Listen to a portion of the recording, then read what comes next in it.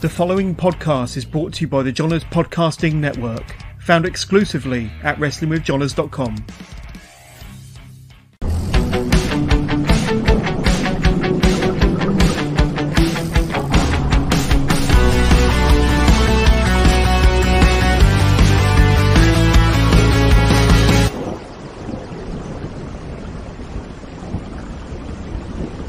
Hello and welcome to the latest episode of Legends Masterclass series with myself. My name's Johners, host of the Wrestling with Johners podcast and the Johners Podcaster Network. And this is episode 3 of Legends Masterclass. And today I got not one, but 2 fantastic guests with me. And I'm going to do the introductions properly here.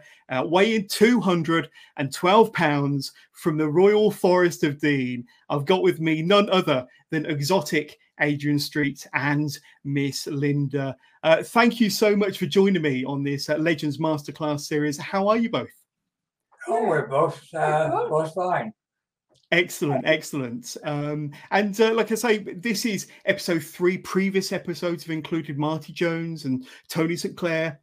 And today with me, I've got another Legends, not just of the UK wrestling scene, but worldwide, as we will establish throughout the course of this interview. And Adrian, I want to ask you first of all, and recently we've had the WWE over on our shores in the UK, on your doorstep in Cardiff, no less, for Clash at the Castle in September and all the fantastic festivities that happened over the weekend.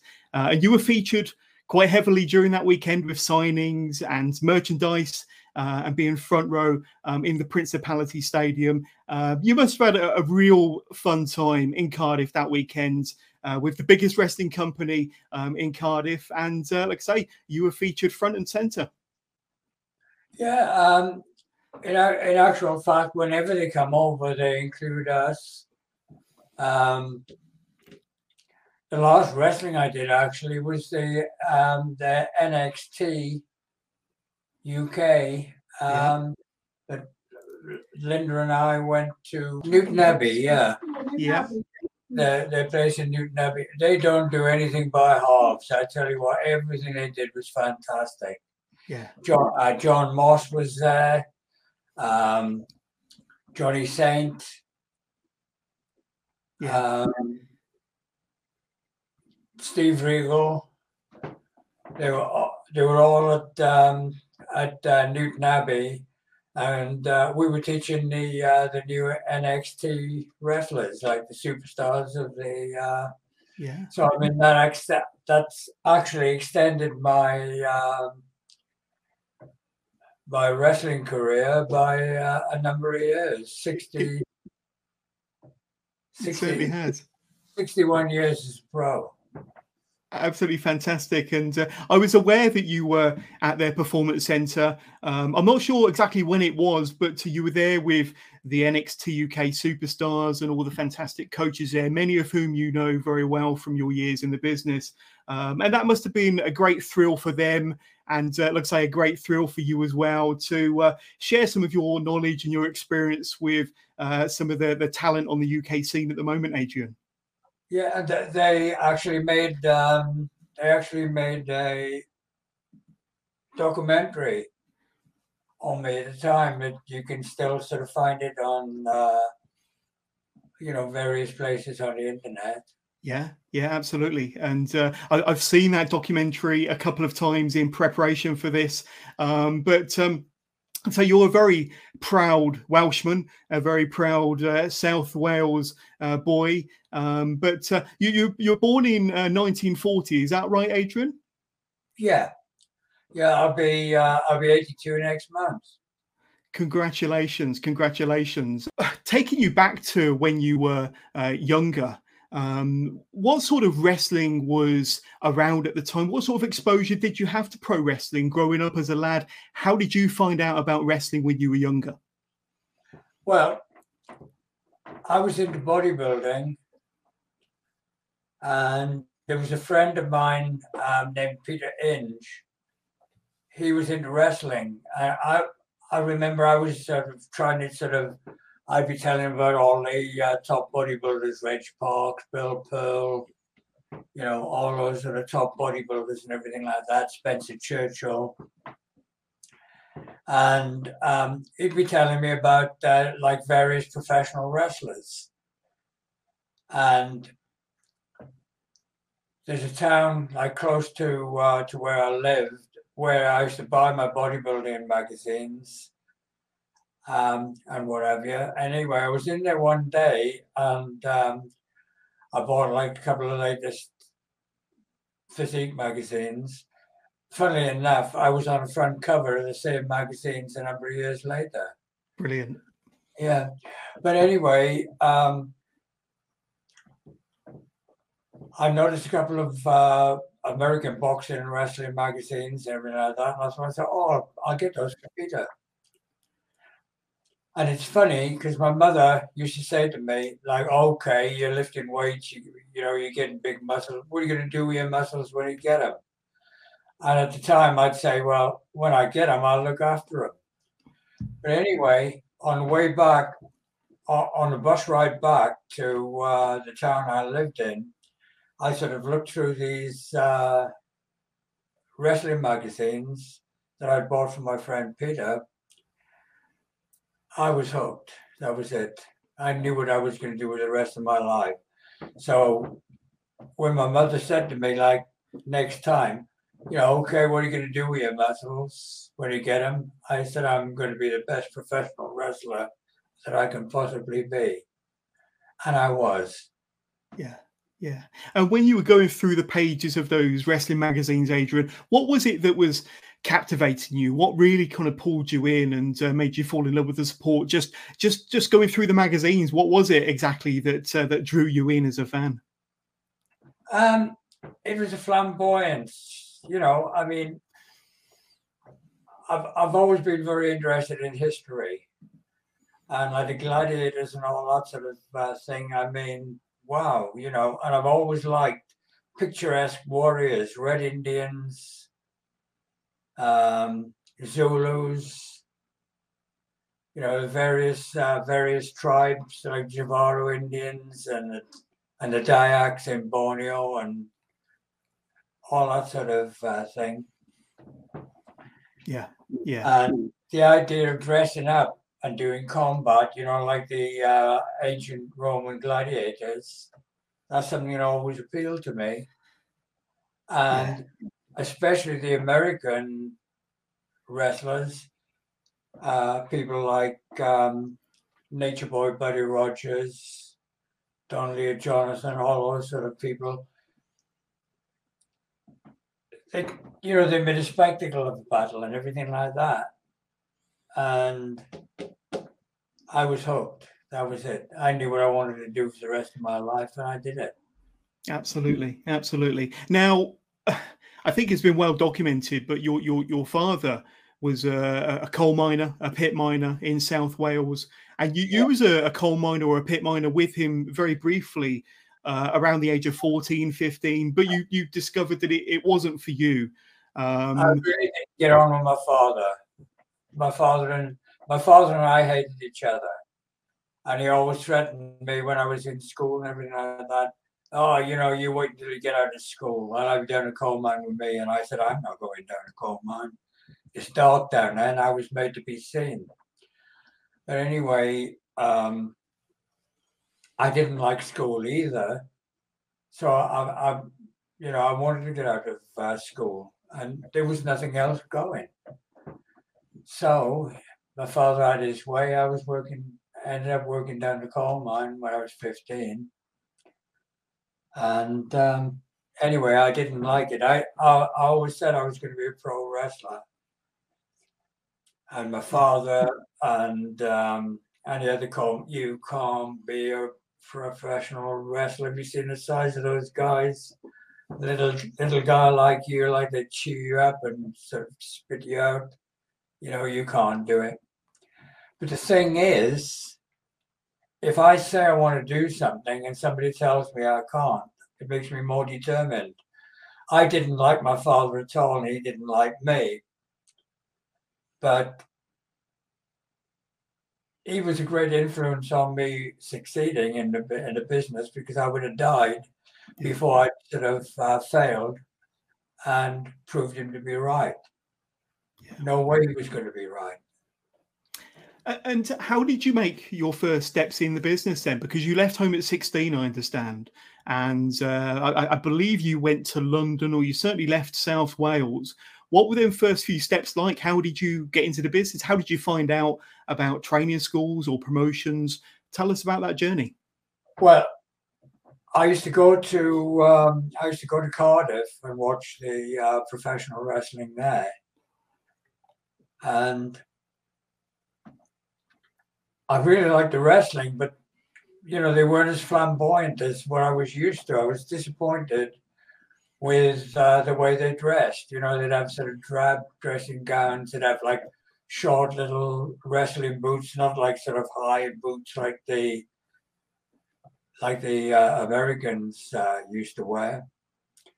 And I mean, they'd go to the ring like wearing dressing gowns, like an old guy who would sort of wear like when he was sitting down with his puffing on his pipe. You know, I was really disappointed with the way they dressed, and the way they presented themselves. So when I first started wrestling, I mean, one of my main idols was a guy called Don Leo Jonathan. I'd been boxing on a fairground booth. I was boxing anywhere between 4 and 7 times in one day, and getting £1 for each fight, unless it was like a 6-rounder. And if it was a 6-rounder, I'd get £3. I'm not a good. I can't say I'm a good boxer. I can fight. In those days, I could fight better than I could wrestle. But anyway, I was in the YMCA, and a guy called Chick Osmond,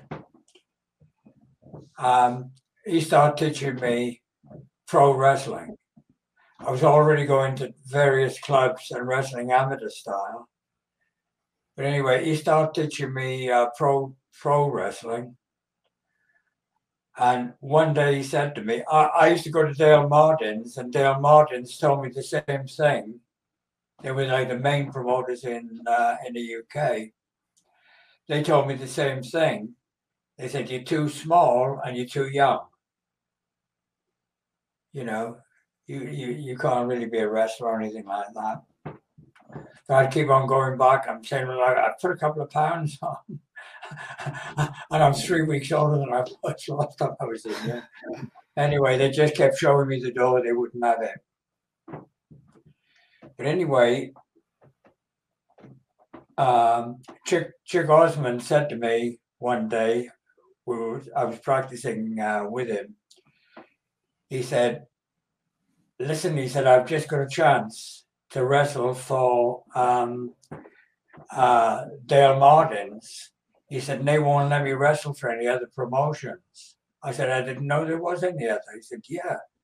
He said, would you do me a favor? He said, I've been teaching you to wrestle professionally.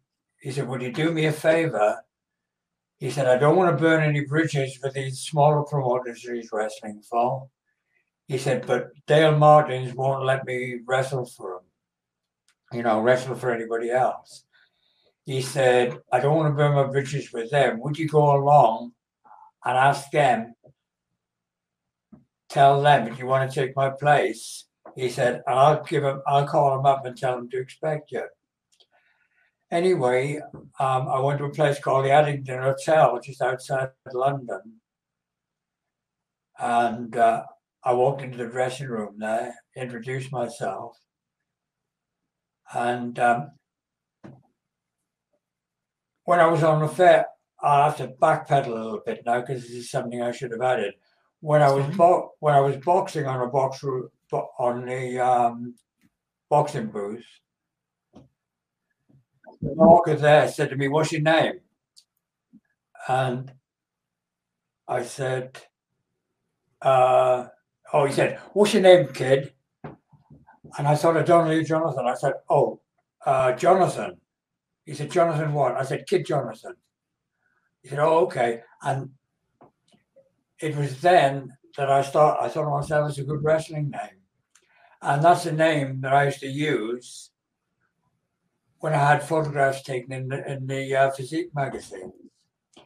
Anyway, when I went in to see this Johnny Charles, who was the promoter in the Addington Hotel, he said, okay, he said, I'll use you on the next card. He said, what is your name? I said, Kid Jonathan. He said, you look like Tarzan. He said, I'll call you Tarzan Jonathan. I said, okay, Kid Tarzan. No, he said, I'll call you Kid Tarzan. I said, Kid Tarzan Jonathan. And that was it. For the first 4 years of my career, I actually wrestled as Kid Tarzan Jonathan. Yeah. But anyway. Yep, please carry on. And like I wanted to try to make the name famous if I could.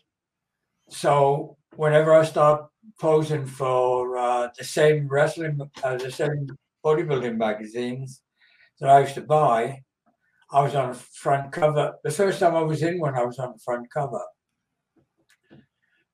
And I was like one of their favorite cover boys. I had photographs taken on loads and loads of just about every bodybuilding magazine that was out at the time. I had my photograph taken in them on the front cover. Yeah. Anyway, eventually, the reason I lucked out with the big promoters wasn't because all of a sudden I was a great professional wrestler or anything like that. It's the fact that they got TV and all of a sudden it exploded. They were running about 700 wrestling shows. It was joint promotions. Dale Martin's just a part of like joint promotions, big promotions. It was all over Britain. But anyway, joint promotions used to run something like 700 promotions, wrestling shows all over Britain in 1 year. When they got TV exposure, it actually went from 700 shows a year to 4,000, over 4,000 shows all over Britain in 1 year. And I got my break, not because I was like, all of a sudden I was a great wrestler, all of a sudden I got big. It was because they needed somebody. They were really short of wrestlers. So they needed somebody who knew how to lace up a pair of boots and get in the ring, more or less. Yeah. And that's how I got my break. And right from the off, I started wrestling. My first pro match for Dale Martin's was a main event match. Not because I was a main event, I was a preliminary for a long time, but because I was on with Jackie Pallo. And I was in Weymouth, first pro match I had for him. By the time I started wrestling for Dale Martin's, I was 20. All right. From the time I was 16 until I was 20, yeah. I wrestled for the independents. Yeah. And I know that you mentioned that you were Kid Tarzan Jonathan for the first 4 years of your career, Adrian. And then you were inspired by another one of your American wrestling heroes, Nature Boy Buddy Rogers. And you kind of took on the Nature Boy moniker or the Nature Boy persona gimmick in honor of Buddy Rogers, didn't you? 4 or 5 years into your career, so you changed your gimmick at the age of 20 or 4 years into your professional career, didn't you? Well, the thing is, the only time that I would be main event or semi-main event is if I was wrestling if I was an opponent, more or less, for one of the stars. Mm. If I was wrestling somebody else, it was like basically my own status. All I'd be is a preliminary wrestler. And I didn't get into professional wrestling to be a preliminary. I got in there because I wanted to be a star. And not only that, I wanted to prove my father and the other coal miners that generally took the piss, just to prove them wrong. Yeah. And I thought to myself, Nature Boy Buddy Rogers, he had the look. And I thought to myself, that is something I want to look. I've got to create an image of myself and everything like that. Anyway, I decided that if I wanted to be, this is what happened actually that sort of stirred me in that direction. Whenever the wrestlers used to go to the various venues, on the way they'd stop at like a Greasy Spoon restaurants or sort of Greasy Spoon sort of place to eat. Yeah. On there, like on the way there, I wouldn't eat that stuff. I've always been very conscious of what I ate. So I'd take with me maybe some baked chicken, a load of fruit, a couple of pints of milk. And whenever they stopped at those Greasy Spoons, I'd get out of the car, I'd know which way we were going, to the show. So I'd jog and walk along the road, and I used to get a kick out of, they picked me up, when they'd sort of finished eating and got back in the car. They picked me up on the way, and I got a kick out of them saying, yeah, somebody give you a lift. You never walked this far, And of course, I used to spur me on because, I felt as a compliment. They wouldn't believe that I'd got that far. Yeah. But anyway, it got back to the there was a guy that used to write for the promotions magazines and their programs and what have you. And he got to hear about that, and it was Charles Masco. He'd actually been a wrestler himself many years before, but he was working in the office, and he used to sort of write articles in their programs and in their magazines. And he, as a result of the way that I trained, he actually dubbed me as Nature Boy Adrian Street. Fantastic. And please continue. I thought to myself, I've got to live up to that name. How do I do it? He's got the look I want to look. So I went out and bought some really pale blue velvet and silver lame for the lining, big puffy sleeves. I had trunks to match, and I went to Lonsdale's in Beak Street in London, and asked them to make me some boots.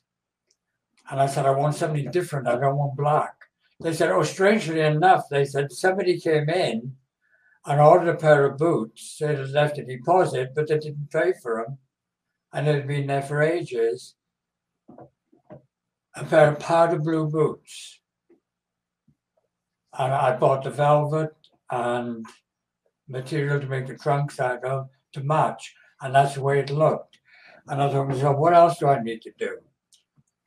I bleached my hair blonde, the same as Nature Boy Buddy Rogers. And that was the look I gave. Now, when I got into the dressing room with the blonde hair, I mean, all of us, the other wrestlers in the dressing room, what have you done with your hair, like, you know? Then I couldn't wait to put the stuff on to sort of, like, you know, what about this powder blue boots, powder blue trunks, and this lovely silver jacket, lovely powder blue jacket with the silver lava. You're not going in a ring looking like that, are you? And they turned into the coal miners, honestly. wrestlers can be bitches, a lot of them, you know. Yeah. Oh, you're not going in the ring like that, are you? Anyway, I said, yeah. Another one, I said, well, wait until people get a load of me, you know, okay, like, you know, I know what the wrestlers are like. They, you know, they get jealous, they get bitchy and all the rest of it. So I went striding out there expecting the people to go like, oh, what a great looking athlete. And what I got from the people was like, woo, Mary, oh, isn't she cute? Give us a kiss. I've always had an answer for everybody, you know, like, who'd want to kiss you, fatso? You know, you're too effeminate for me. You're too, you know, too push for me. No, you're too effeminate for me. I like my men more manly, you know. Anyway, as I was on my way to the ring, I see my opponent looking and sort of staring at me and everything like that. I got in the ring, took my gown off and everything like that, and he starts sort of blowing kisses over to me and everything like that, and give me a limp hand wrist. He turned round to face the thing as the bell went. I rushed over, touched him up the backside. He jumped about 4 foot in the air, and as he turned around, I planted a kiss on his chop. I mean, that was just to get back at him. But I mean, the reaction I got from that, I mean, it lifted the roof. Now, all the way through, I'm pissed off with the people, and I'm throwing it back in their face. So I'm carrying on, you know, like a bit sort of puffy and everything like that. I knew how to do that from a lot of the physique photographers who were gay. I mean, the way they sort of skip about and everything like that. So, I mean, basically, I knew what to do as far as that was concerned. So I did that in between beating the shit out of my opponent. Yeah. So there was like a contrast. Now, I was hurt by the reception I got from the crowd, because I didn't expect that. I knew when I got back in the dressing room that the wrestlers were going to be right on my case. They were right. But the thing is, how am I going to turn this around? So, I mean, can you imagine, say, walking into a party and everything like that, there's a party going on, and you go in there like to sort of make yourself but you step on a banana skin or something like that, you fall arse over head and land in a sherry trifle, and you get up with pineapple rings in your eyes and everything like that. And everybody in the place laughs at you. Then you laugh with them and everything like that. Yeah, I meant to do that. Like, wasn't it funny? Like, you know, shall I do it again? So that's the way I walk back in the dressing room. Like, you know, what about that? I thought to myself, okay, that wasn't a reaction I was looking at, but I got more reaction than anybody else got. But you got a reaction, exactly, yeah. So I said to myself, shit, I'm onto something. Wasn't a reaction I was looking for, and I was disappointed with it. But if that's what it's going to take, so I evolved from there. Yeah. Let me ask you, Adrian, Royal Albert Hall. I know in 1963 and then again in 1966, you had some opportunities to wrestle in the Royal Albert Hall, didn't you? Tell us about that, because I know that it may have only been 2 or 3 occasions that you had a chance to wrestle in that historic venue, that historic wrestling venue, let alone anything else. Like I say, it's shown off so many fantastic wrestling shows over the years and wonderful wrestling matches. What was it like performing at the Royal Albert Hall during that time? Well, not only did I wrestle at the Royal Albert Hall, which, like you say, I mean, that was a big thrill for me. Yeah. But I've actually wrestled main event. Bobby Bonds and myself, like we were the Hells Angels, wrestled against a Red Indian team there. We also wrestled against a couple of French wrestlers, main event there, on a number of occasions. Whenever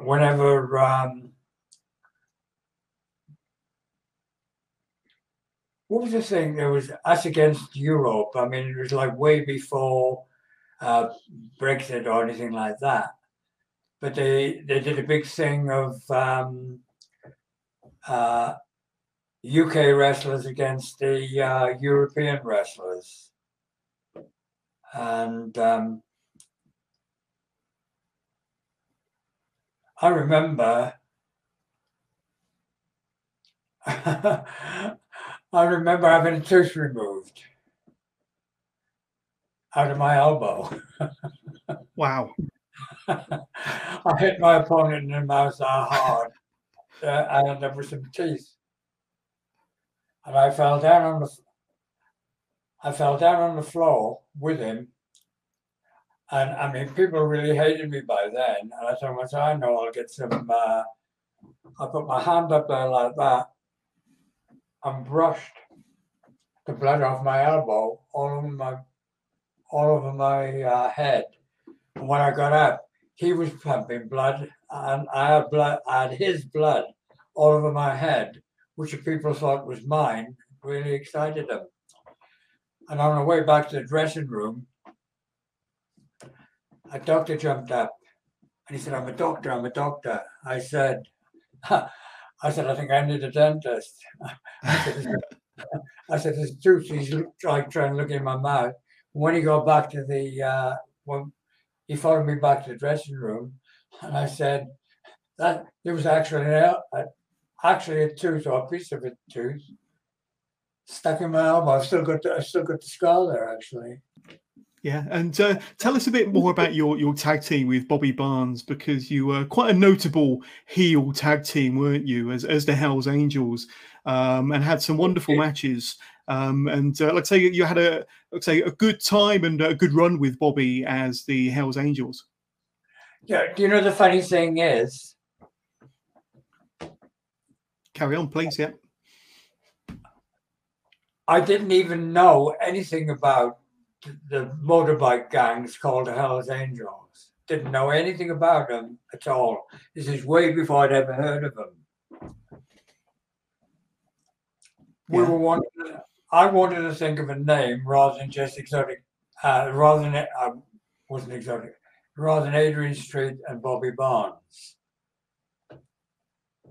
I wanted to think of an actual name. There was a Black Diamonds. There was a Royal Brothers. Before I was wrestling before I had a tag team partner, before Bobby Barnes, my first regular tag team partner was Tony Charles. The Welsh Wizards. We were the Welsh Wizards, yeah. Yeah. But I was wrestling sometimes with Bobby Barnes as a partner. Before at the same time, you know, sometimes he'd be my partner and I'd wrestle as a bad guy. Then another night I'd be wrestling as Tony Charles as a tag partner, and we were wrestling as good guys. But anyway, I found I really got more reaction from the crowd when I was a bad guy, and it started to envelop in that. And I thought to myself, well, as much as I love Tony Charles and what have you, learned a lot as well as his tag team partner. But I decided that I want to go where the reaction is. Anyway, it was Adrian Street and Bad Boy Bobby Barnes. And I thought to myself, well, we were the Welsh Wizards before, there's the Royal Brothers, there's the Black Diamonds, there's the Cadmans and what have you. Various ones had like a title, and I wanted to think of something like that. I knew nothing about the motorbike gangs at all. It didn't come from that. We were walking around Sheffield. We got to Sheffield really early, and we were walking around for something to do. And we went to see a movie.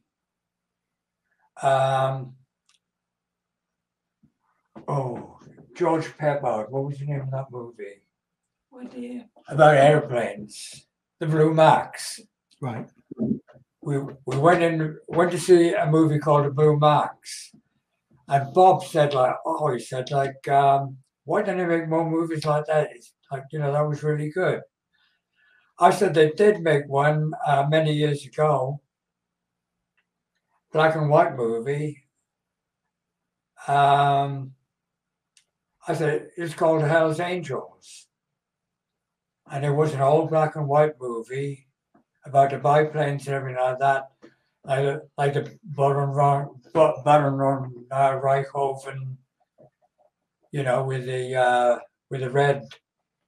with the red triplane and all that kind of stuff. It is about that. I said, yeah, it's called Hell. I said, damn. I said, what a good name that would be for us, Hell's Angels. Yeah, fantastic. But the thing is, I had a different idea altogether. I got some costumes made that were like white, almost like a choir boy's cape. I had an Aeon mine with a halo over the top. And Bob, I'd like B on his with a halo over the top. Now, we'd wear bright red boots and bright red trunks, but you could only see the only red that showed when we went on our way to the ring. We walked out almost like choir boys to the ring.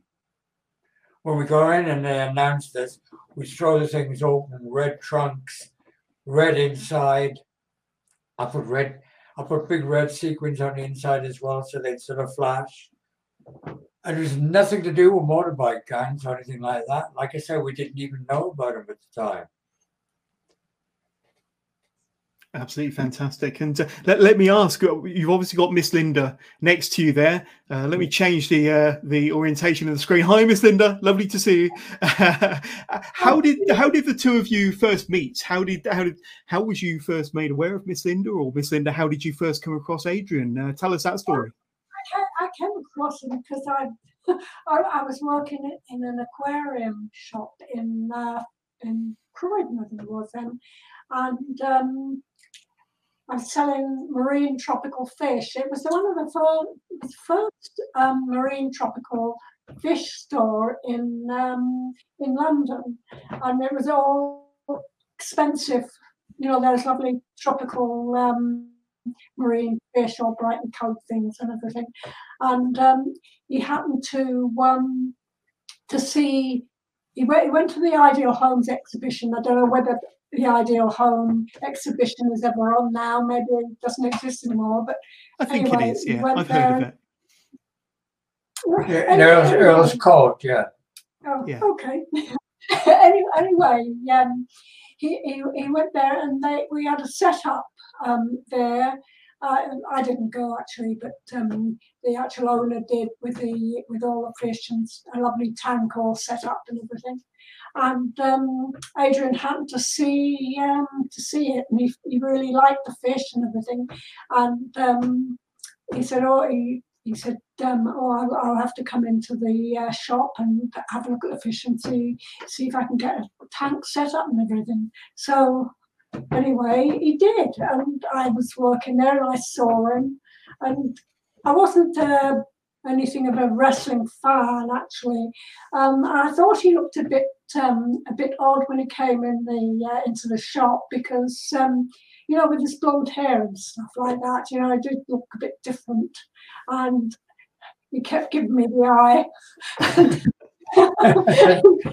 And we got talking, and I showed him a lot of the fish and stuff, and then he sort of went up into the office and sort of placed an order for a tank and all that sort of thing, the setup, and he kept coming back. So she kept on telling me the sick ones, they'd die, and I'll have to go back and get more. That's how she trapped me. There we go. So that's how I met him, and then we eventually went out, and the rest is history. That's right, yeah. There we go. And you did a bit of wrestling yourself, I understand, Miss Linda, as a Blackfoot Sioux in the 70s. Is that right? Yeah, and it came about because Adrian was in partnership with a promoter in Oric Williams in Wales, and they used to have the girl wrestling, and I didn't wrestle right at that time. I'd just be part of the audience or backstage and stuff like that. And sometimes the girls they turn up sometimes. If they felt like it, they turn up, or they wouldn't turn up, and then they get missing a girl, so it was difficult, having an odd girl there. So they thought it was a good idea if I learned to do a few moves and stuff, and so I could fill in, if somebody didn't turn up, and that's what happened. That's how I got into wrestling. Absolutely. And we're going to talk more about some of your matches when you got over to the States a bit later on, because I know that you were involved in several matches alongside Adrian. But please continue. Did you have something to say, Adrian? Oh yeah. Do you know my first professional wrestling match was in a town in Wales called Blaen y Ffestiniog, and it was with this girl. What was her name now? Viv Martel. Viv Martel, yeah, sorry. I was forgetting, her name now. Yeah, and she was a real rough type. It was really scary. But I survived it, and went on to do some more matches with her. And she was quite, she was a real tough sort. Yeah. And I got beaten up a little bit every time I went in there, but I survived it. And then eventually I started working with other girls, and until we left England. Absolutely. Let me ask you, Adrian, and maybe Miss Linda, but when did you first adopt the exotic part of your character? When did that flamboyance start kind of manifesting itself into the character we became familiar with? When did that first start happening? Well, I mean, I adopted that image more and more while I was still in this country. Yeah. First of all, it was like I'd wear like a little bit of makeup and everything like that. So people, when I walked past the people, they'd go, "Is he wearing makeup?" They weren't sure if I was or if I wasn't. But anyway, I just kept pushing the envelope, making the makeup I was wearing more exotic. I started tying bows in my hair, putting feathers in my hair, two reasons for that. One was, like I've told you before, I was always interested in ancient warriors and colorful warriors. And they would make themselves appear bigger, like wearing epaulets and uniforms. They'd wear busbies to make them look taller, or feathered headdresses, like Red Indians, Zulus, and stuff like that. They'd actually make themselves look an awful lot bigger than they did. I mean, the ancient Greek hoplites and whatever, I mean, they'd have a crest that's about 3 feet tall on top of their heads. You know, I mean, if a warrior's fighting, they turn around and they see that in front of them. Yeah. They don't sort of stop and think, it's all like, well, half of him is hat. You know, it's like, whoa. So that's the reason I did that. But anyway, with the exotic stuff and everything like that. Anyway, Leonaris was actually a very good writer, actor, as well as a professional wrestler. And he wrote a script for BBC Two called A Drink Out of the Bottle. And it's about professional wrestling. And they wanted a character like mine in it. He actually based one of the characters on me. But the thing is, it turned out good for me because nobody else could do me. Nobody else could wrestle the way I wrestled. And there wasn't anybody else doing that thing. So I was in the movie and played a character called Lucky Day, who was actually based on me. And they wanted that character to be even more exaggerated. So I never wore lipstick or anything like that. You know, to me, that was too puffy. I never wore lipstick until I was in that movie. Yeah. And like the makeup got even more wild, you know, even more wild than it was like before. They wanted exaggerated me. Yeah. But the thing is, after people, continue. a lot of people saw the movie. In actual fact, Diana Dawes called me. Diana Dawes is a good friend of ours. She called me as soon as we actually watched it on TV. As soon as it finished, the phone rang to Diana. And, she really gave me some compliments. She said, your face, she said, when you got angry. She said, I've never seen that intensity. Like, it was really, I'd love to get hold of it because I only ever saw it that one time. I've never seen it since. It's got to be out there somewhere. I'm sure it's available on YouTube, but I'm sure for anybody watching this, if you have that footage, send it to Adrian Street. Oh, but please. Absolutely. There's got to be some footage out there.